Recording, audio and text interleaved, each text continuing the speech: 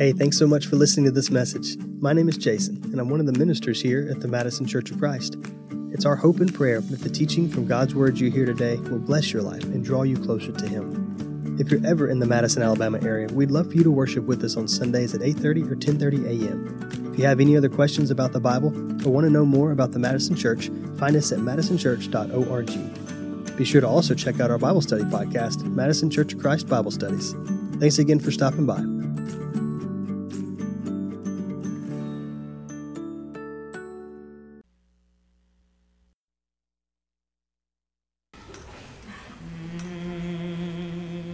I'm gonna trade my earthly home for a better one, bright and fair. Christ left to prepare a mansion for his children in the air. I'll join him in that land where tears no sorrow can be found, and I'll receive my mansion, robe and crown, mansion, robe and a crown. There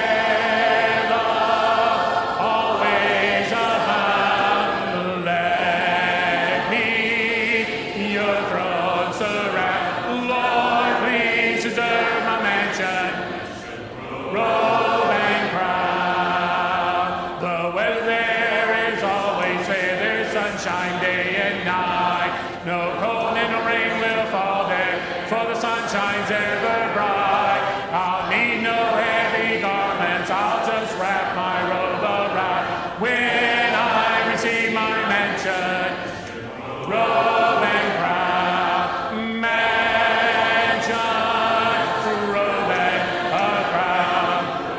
There love always abound. Let me your throne surround. Lord, please deserve my mansion, robe and crown. My head is bowed and bloody from the work I tried to do, but one day I'll be rewarded with a crown so bright and new. I'll wear a smile so bright, for there'll be no cause for a frown. When I receive my mansion, robe and crown, mansion, robe and a crown. There love always abound. Let me your throne surround. Lord, please deserve my mansion, robe and crown.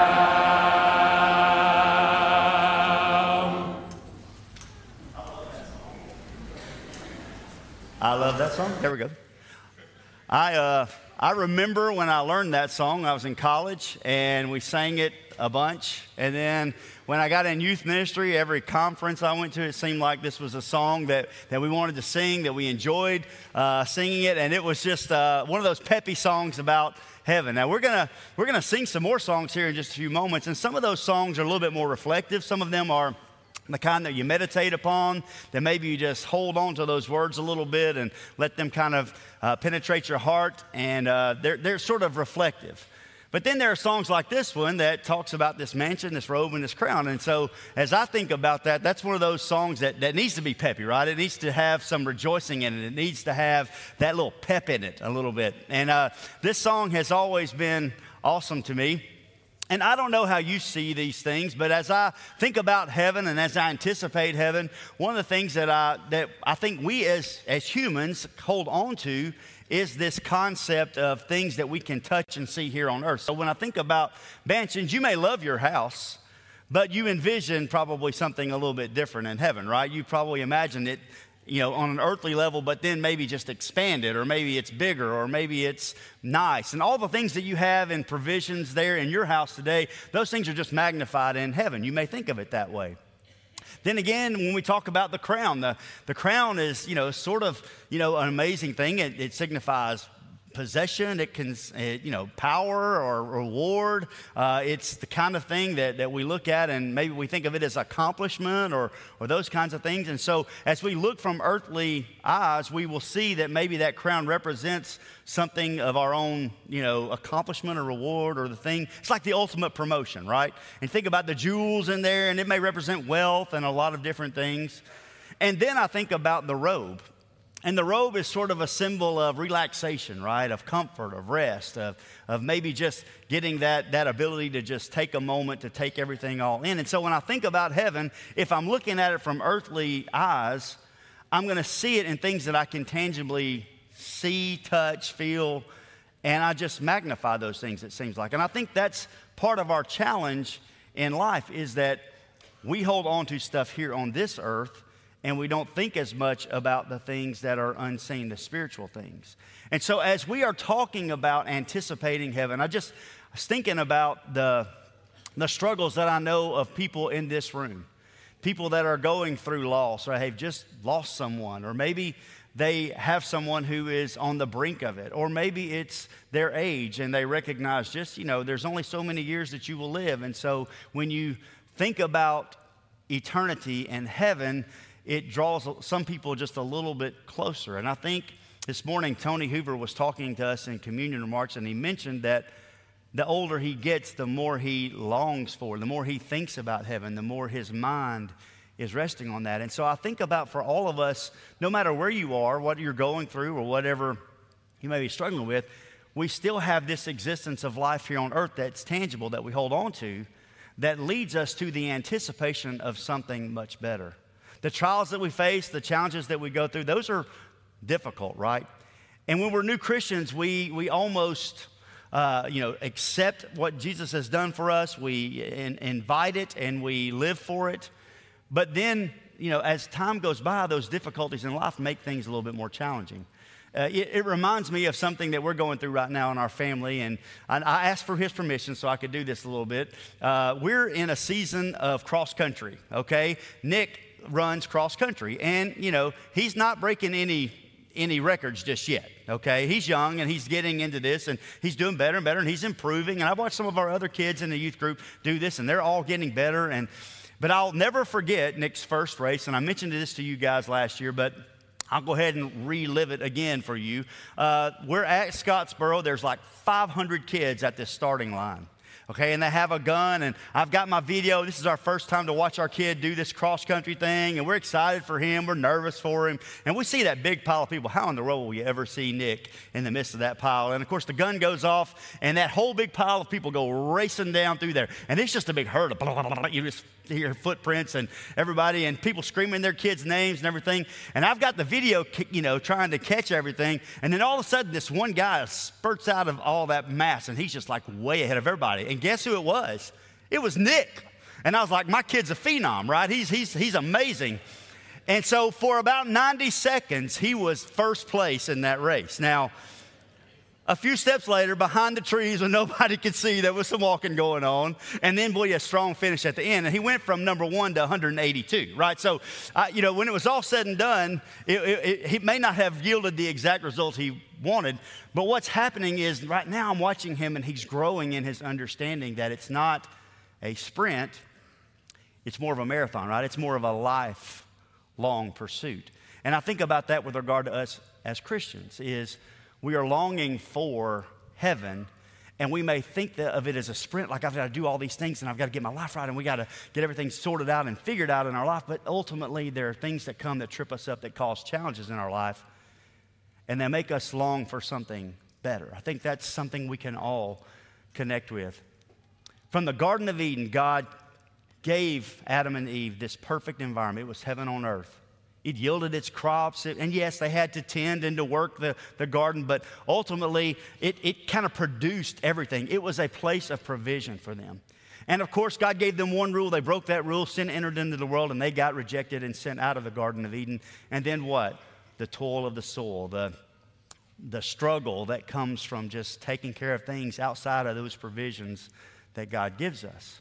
Yeah, the earth will still yield its fruit, but it's going to be a little more difficult. That's life, right?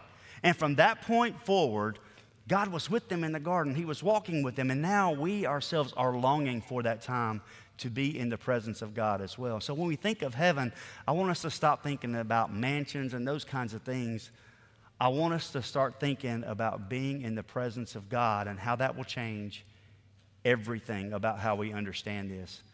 So Jesus is talking to his disciples. They're struggling because he has revealed to them that his time has come. And he's about to be crucified on the cross.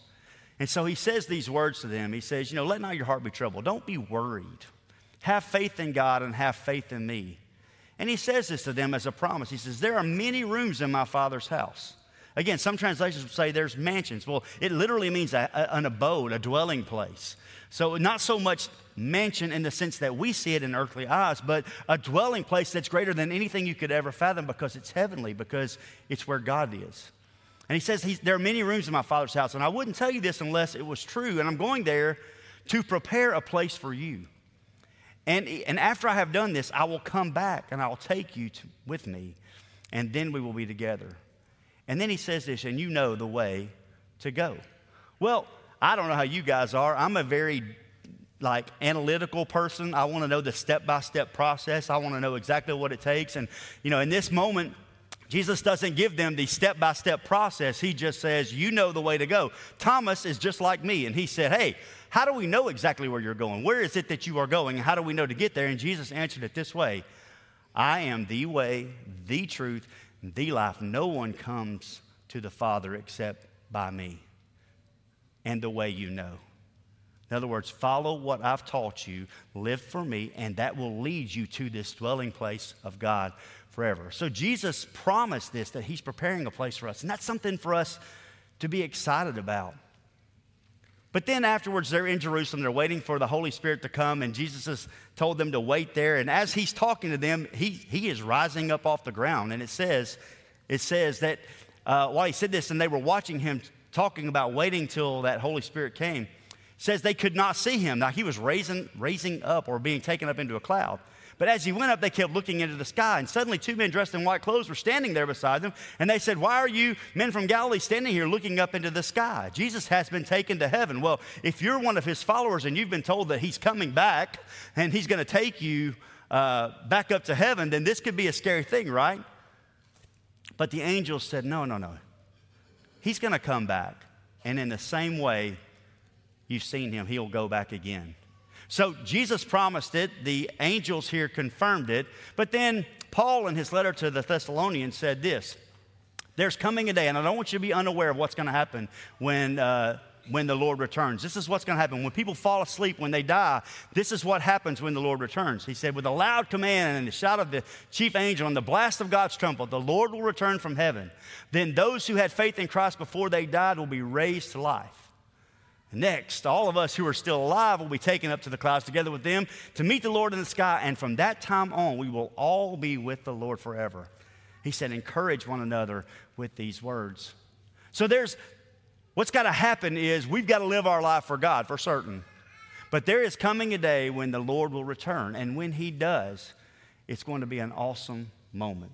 And it'll signify the time where we get that opportunity to be in heaven. So we're going to sing a couple of songs about that great day that Jesus returns.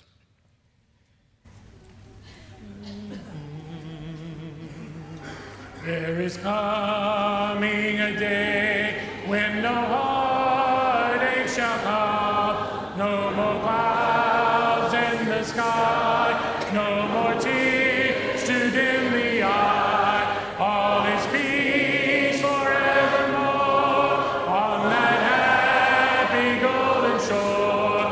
What a day, glorious day that will be.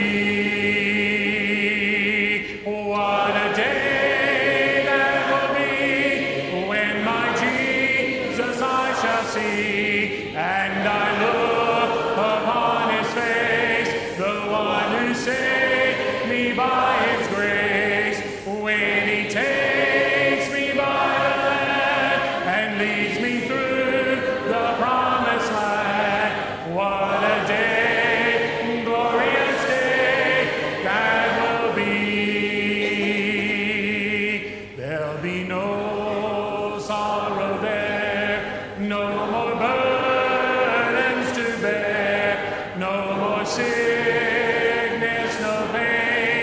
no more parting over there, and forever I will be with the one who died for me. What a day, glorious day that will be.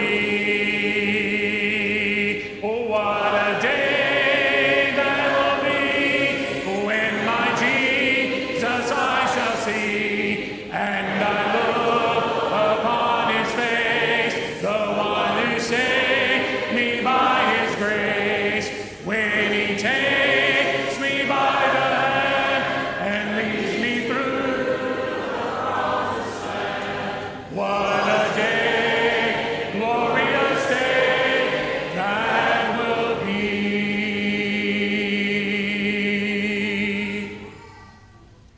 When peace like a river attendeth my way, when sorrows like sea billows roll, whatever my lot thou's taught me to say, it is well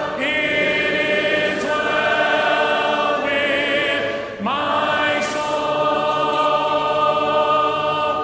It is well with my soul. It is well with my soul. My sin, oh, the bliss of this glorious thought. My sin, not in part, but the whole, is nailed to his cross, and I bear it no more. Praise the Lord, praise the Lord, oh, my soul. It is well with my soul.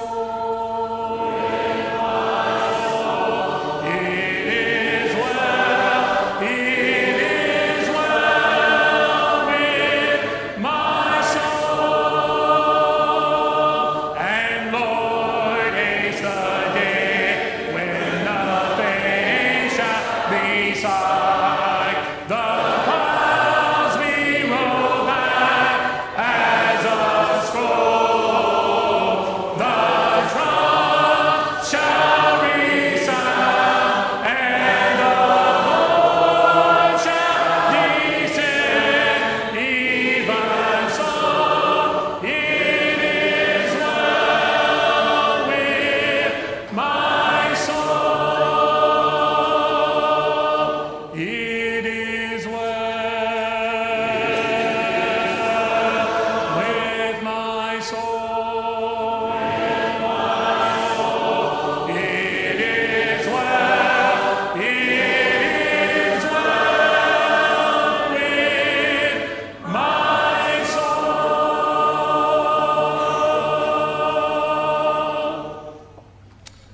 In anticipation of that great day, there should be some rejoicing in us. The Bible says that if any man is found in Christ, he is a new creation. And the blessing of that is that Jesus came and died for us. He was buried in that tomb. He was resurrected to a new life. And in that, we have the promise. If you read 1 Corinthians chapter 15, it talks about this gospel message that we've been given and how powerful that message is. That the reality that Jesus was raised from the dead gives us the idea and the truth and the promise that we ourselves will be raised one day as well. Sometime read 1 Corinthians chapter 15. It is an awesome chapter, and it leads and ends with victory.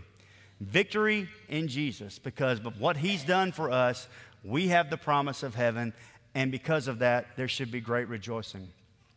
As a Christian, we can have that confidence, and I want us to focus on that, because I think too often we think about that coming of the Lord and how that's going to be terrifying to some people, and it may be, but for those of us who are found in Christ, what I want you to embrace is the confidence that Jesus has done that work in you, forgiven you of your sins, and given you that opportunity to be with God in heaven forever, and that's something to be excited about.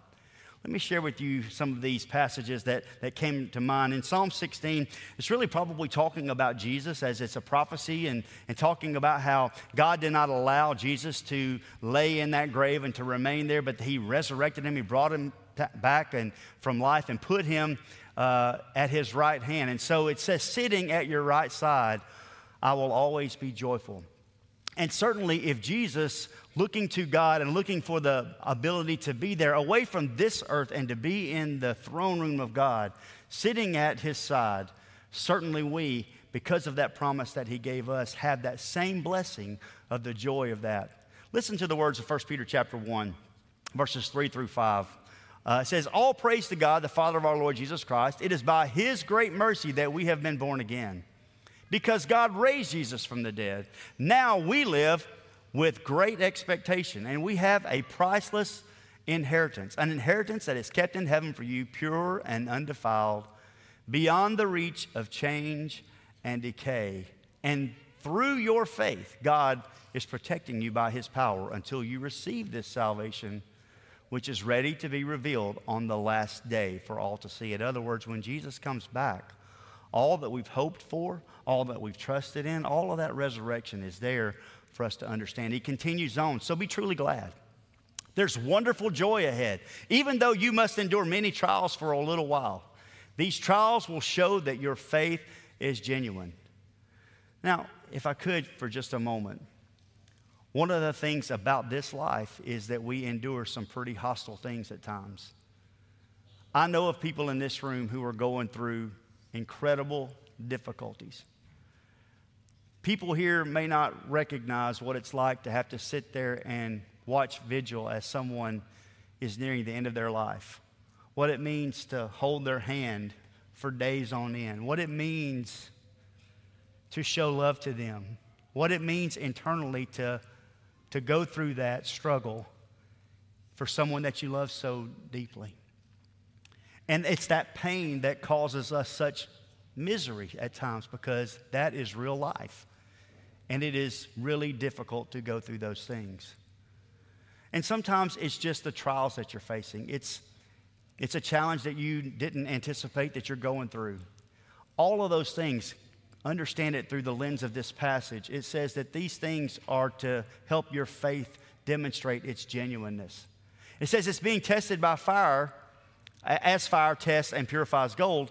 It says, though your faith is far more precious than gold. And it says, when your faith remains strong through those many trials, it will bring you much praise and glory and honor on the day when Jesus Christ is revealed to the whole world.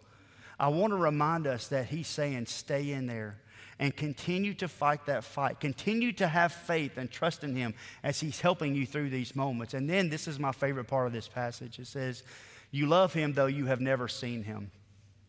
And though you do not see him now, you trust in him.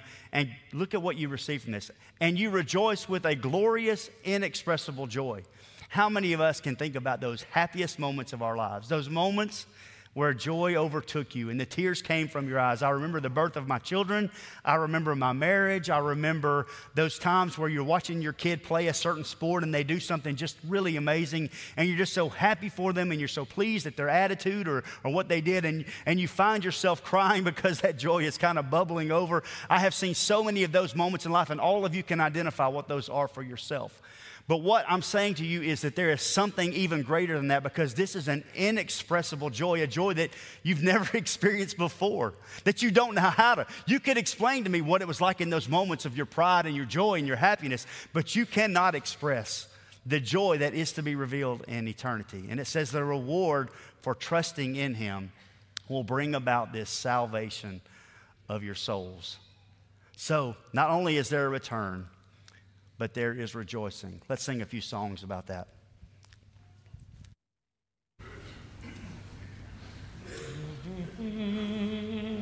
Sing the wondrous love of Jesus. Jesus, sing his mercy and his grace. In the mansions bright and blessed, he'll prepare for us a place. When we all get to heaven, what a day of rejoicing that will be.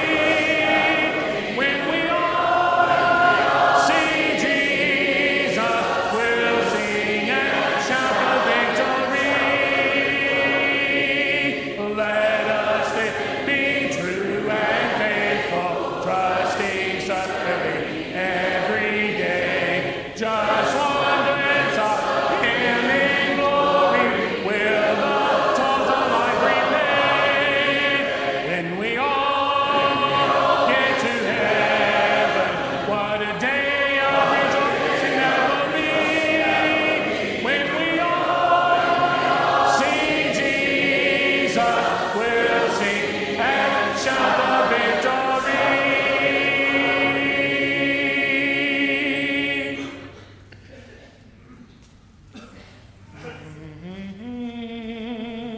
It thrills my soul to hear the songs of praise we more will sing below. And though it takes a parting of the ways, yet I must onward go.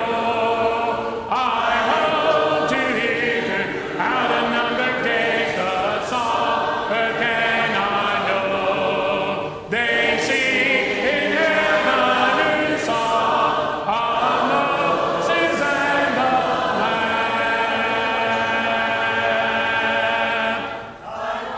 Oh, to hear the angels singing, to bid me welcome to mansions bright and fair. Oh, to hear the glad harps ringing, with voices blending rich and rare. I want to see the Master bringing a precious life crown that I may own it, where I'm to hear. I want to hear that mighty chorus sweetly sing. I want to hear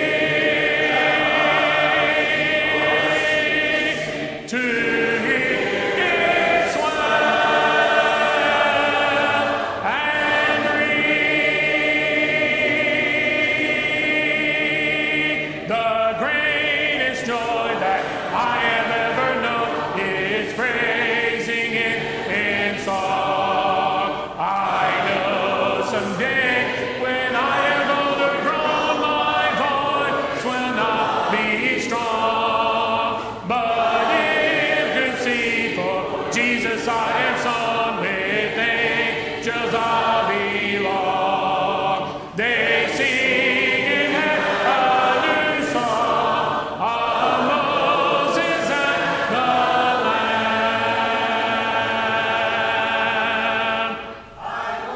Oh, to hear the angels singing, to bid me welcome to mansions bright and fair. Oh, to hear the glad harps ringing, with voices blending rich and rare. I want to see the Master bringing a precious life crown that I may own, and where I want to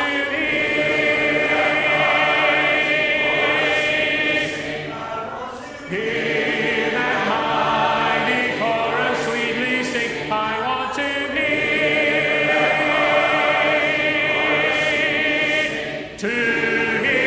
it swell and ring.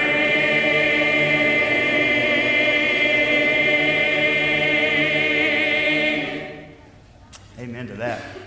What a joy it'll be. I couldn't help but think about this when we were singing What a Day That Will Be at my brother Leon Johnson over there. If you've heard him lead songs here at Madison, that's one of his favorites.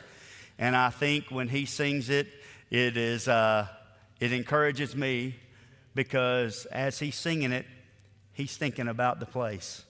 And that is such a beautiful, beautiful thing. One of the things that we're going to experience beyond the return and the rejoicing is the rest that's going to come from this. And Jesus lets us know early on in his ministry, he said to his people as they were going through difficult times, he said, hey, if you're tired from carrying heavy burdens, come to me and I will give you rest. Take the yoke I give you, put it on your shoulders and learn from me. I am gentle and humble and you will find rest, and this yoke is easy to bear and this burden is light. Well, what's he talking about? He's talking about the burdens that we carry with us all the time. I think sometimes we get so caught up in this life, in this world, that the things that we make the most important are the very things that we drag around with us all the time. And sometimes those things can wrap us in sin and keep us away from focusing on God and really paralyzed in these things that are of the here and now. And what I think Jesus is trying to do in everything that he does is help us see the unseen, help us see past this place here and to look toward eternity. And so he's saying the burdens that you have, I'll take them. I can take them. And it's like the passage in Hebrews chapter 12, after that long list of people who were faithful examples, it says, because we have so great a cloud of witnesses, let us do what? Let us lay aside the sin that so easily ensnares us or entangles us. And let us do what? Run with patience. There's that idea again, that race. Run with patience the race that is set before us, looking to our author and finisher of our faith, and that is Jesus Christ, of course. And what did Jesus do for us? Well, he took on all of our sin and shame. He bore our guilt, and he died on the cross to pay the penalty for mine and your sins. And all he's saying is, let me handle that burden. You'll find the life that you live as a Christian is a lighter load. Not because you don't face challenges, but because you have this great relationship with him. He's carrying you through those difficult times. I'm reminded of this idea of rest. And there's a passage in Hebrews chapter 4 that talks about the children of Israel as they were going into the promised land. And you'll remember God made a promise to Abraham, and he said, I'm going to make a great nation out of your descendants, and I'm going to make them as innumerable as the stars and the sand on the seashore and all those kinds of things. And then, of course, we know what happens. They end up in Egypt in slavery. And all of this, folks, is an image of what God is trying to do for all of us on a very spiritual level. So they go over into this foreign land. They're in this slavery situation. God brings them out with a deliverer and then takes them into the promised land. It's a very image of us and our slavery to sin and the struggles that we face trying to get through those things and the wandering that we do on our way to the promised land. And unfortunately, the children of Israel still held on to some things, especially idolatrous behaviors. And because they did that, they went into that land that was promised, the land flowing with milk and honey, that great promised land. And it was not what they hoped it would be because it did not actually provide for them the rest that they so longed. But that's not the case in heaven. This passage in Hebrews 4 says this: if Joshua had really given the people rest, there would not be any need for God to talk about another day of rest. But God has promised us a Sabbath when we will rest. And even though it has not yet come, on that day, listen to this, God's people will rest from their work, just as God rested from his work. We should do our best to enter this place of rest so that none of us will disobey and miss going there as they did. Do you understand what's happening here? Is the Hebrew writer is transitioning our thoughts from that very physical thing to a very spiritually minded thing that says, hey, let's live in such a way that we don't miss out on this. Let's free ourselves of these things. Let's lay aside this sin. Let's push all those things away, and let's give ourselves fully to the one who can lighten that load for us. Revelation 14:3, and speaking of people who have died that are in Christ, it says this: they will rest from their hard work, and their good deeds follow them. Their reputation, their legacy, the good things that they've done, those things will follow after them. But guess what God provides for them? Rest. I'm also reminded of E.R. Brandon. For many of you know, even into his 80s, E.R. worked here at the church, and we would have these staff meetings, and we would talk about things and plans for the church. But one of the things that we ultimately enjoyed was when E.R. would pray. And it took us back a little bit as he would pray, because the older E.R. got, as he was praying, his messages were not like praying to God from afar. It was like drawing God into the room with you. And he would pray for things. I know this is ridiculous, and it took us so far back. He would pray that God would come and take him in the middle of the night in a heart attack. In our prayers as an office staff. And I was taken back by it to begin with, but then I just would cry, thinking about the perspective. The reality that as he's getting older and he's drawing closer to God, he gets more and more excited, more anticipation for the rest that he's going to receive as a result of the blessings of God and the promises that he's given us. I'm reminded that E.R. at that point had buried 2 of his wives. He later would bury his 3rd. And when you talk to him, he would just say, I'm just so tired of the pain and suffering here that I just want to lay hold of those promises that God has given me. He understood the rest that God can provide. This passage in Revelation 21 should help us all look forward to this day in the anticipation of something much better than here, when it says, he will wipe away every tear from their eyes, and death shall be no more, neither shall there be mourning, nor crying, nor pain anymore. Some of you are going through it. But can I say something? We do not have to fear the coming of the Lord. We can only anticipate it and be excited about it, because there are those things, and especially the rest. So we're going to sing one song in this section. It's a new song to our church family, but I think it's one that's endeared itself to all of us. And it's called When I Go Home. And I want you to really pay close attention to the words, and I want you to draw strength from them as we sing. In that moment he appears, and the light from heaven shines. I'll forget every fear, every pain I'll leave behind. Then I'll see him as he is, and I'll know him as I know.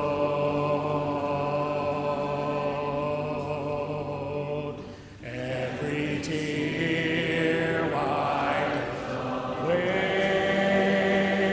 when I know. Ever present is the thought that a moment waits for me, when unworthy as I am, and his glory I will see. I will empty all my praise before my Father's throne.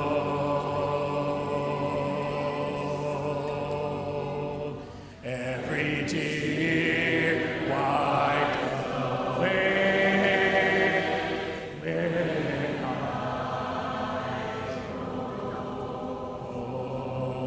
know.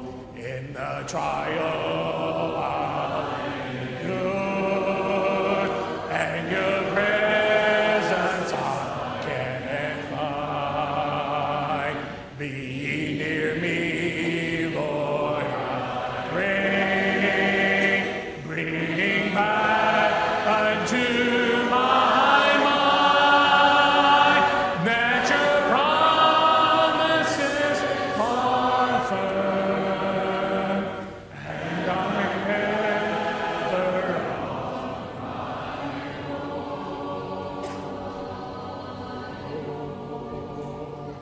every tear wiped away when I go.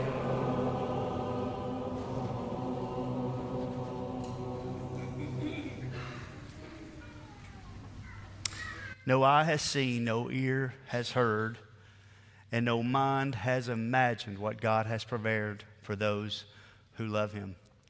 What an awesome passage. And you may read that and think that that is just talking about heaven. But in reality, I want you to understand that he's saying that about our life here on earth as well. There's so much that we can anticipate even in this life. So many things, even through the tough times, that God is going to bless us and be with us through this. But even more so in eternity.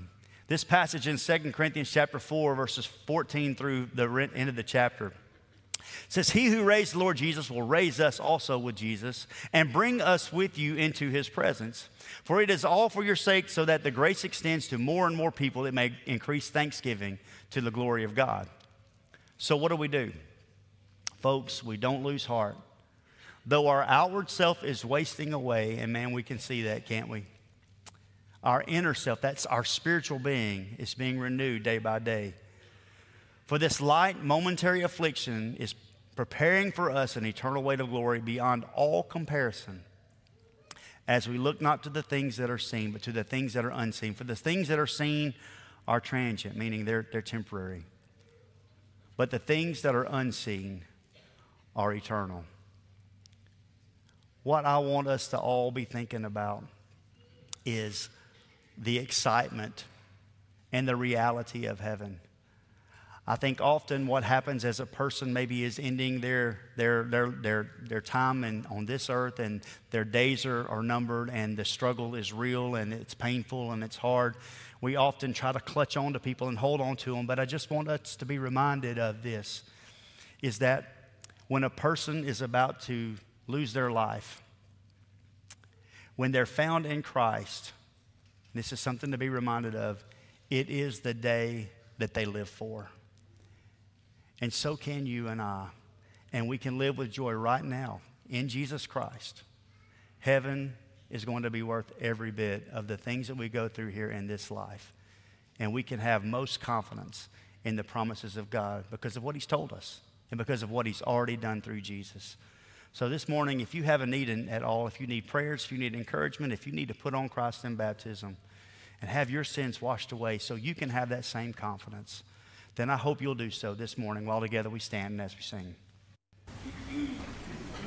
Often I'm hindered on my way, burden so heavy I almost fall. Then I hear Jesus sweetly say, heaven will surely be worth it all. Heaven will surely be worth it all. Worth all the sorrows that here befall.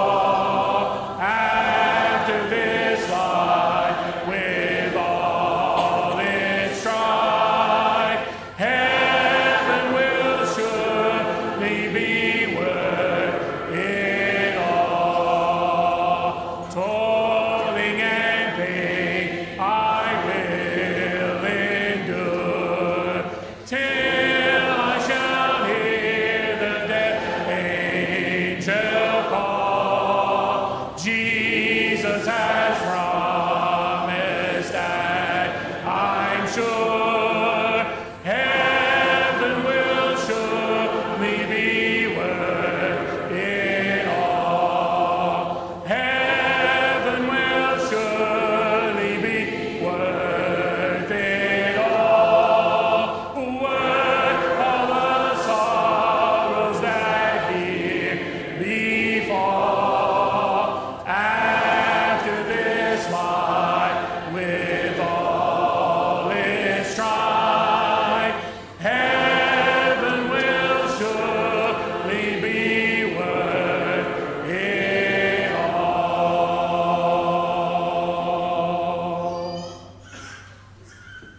Thank you, Brandon, for bringing to our minds what we're all looking for, anticipating in heaven. There are two things for song leaders that they'll not be in heaven: bottled waters and Hall's cough drops, which I've used much today. Your singing has been wonderful. Thank you so much for the singing, the encouragement, the edification that we bring to one another. And guess what, folks? We're going to do that in heaven. I can't wait. Voices will last forever. 4-part, 12-part, 100-part voices will be there. It's going to be beautiful and wonderful. Let's remember, this world is not our home. We're just passing through. We'll sing one verse of this song, then we believe in our closing prayer. This world is not my home.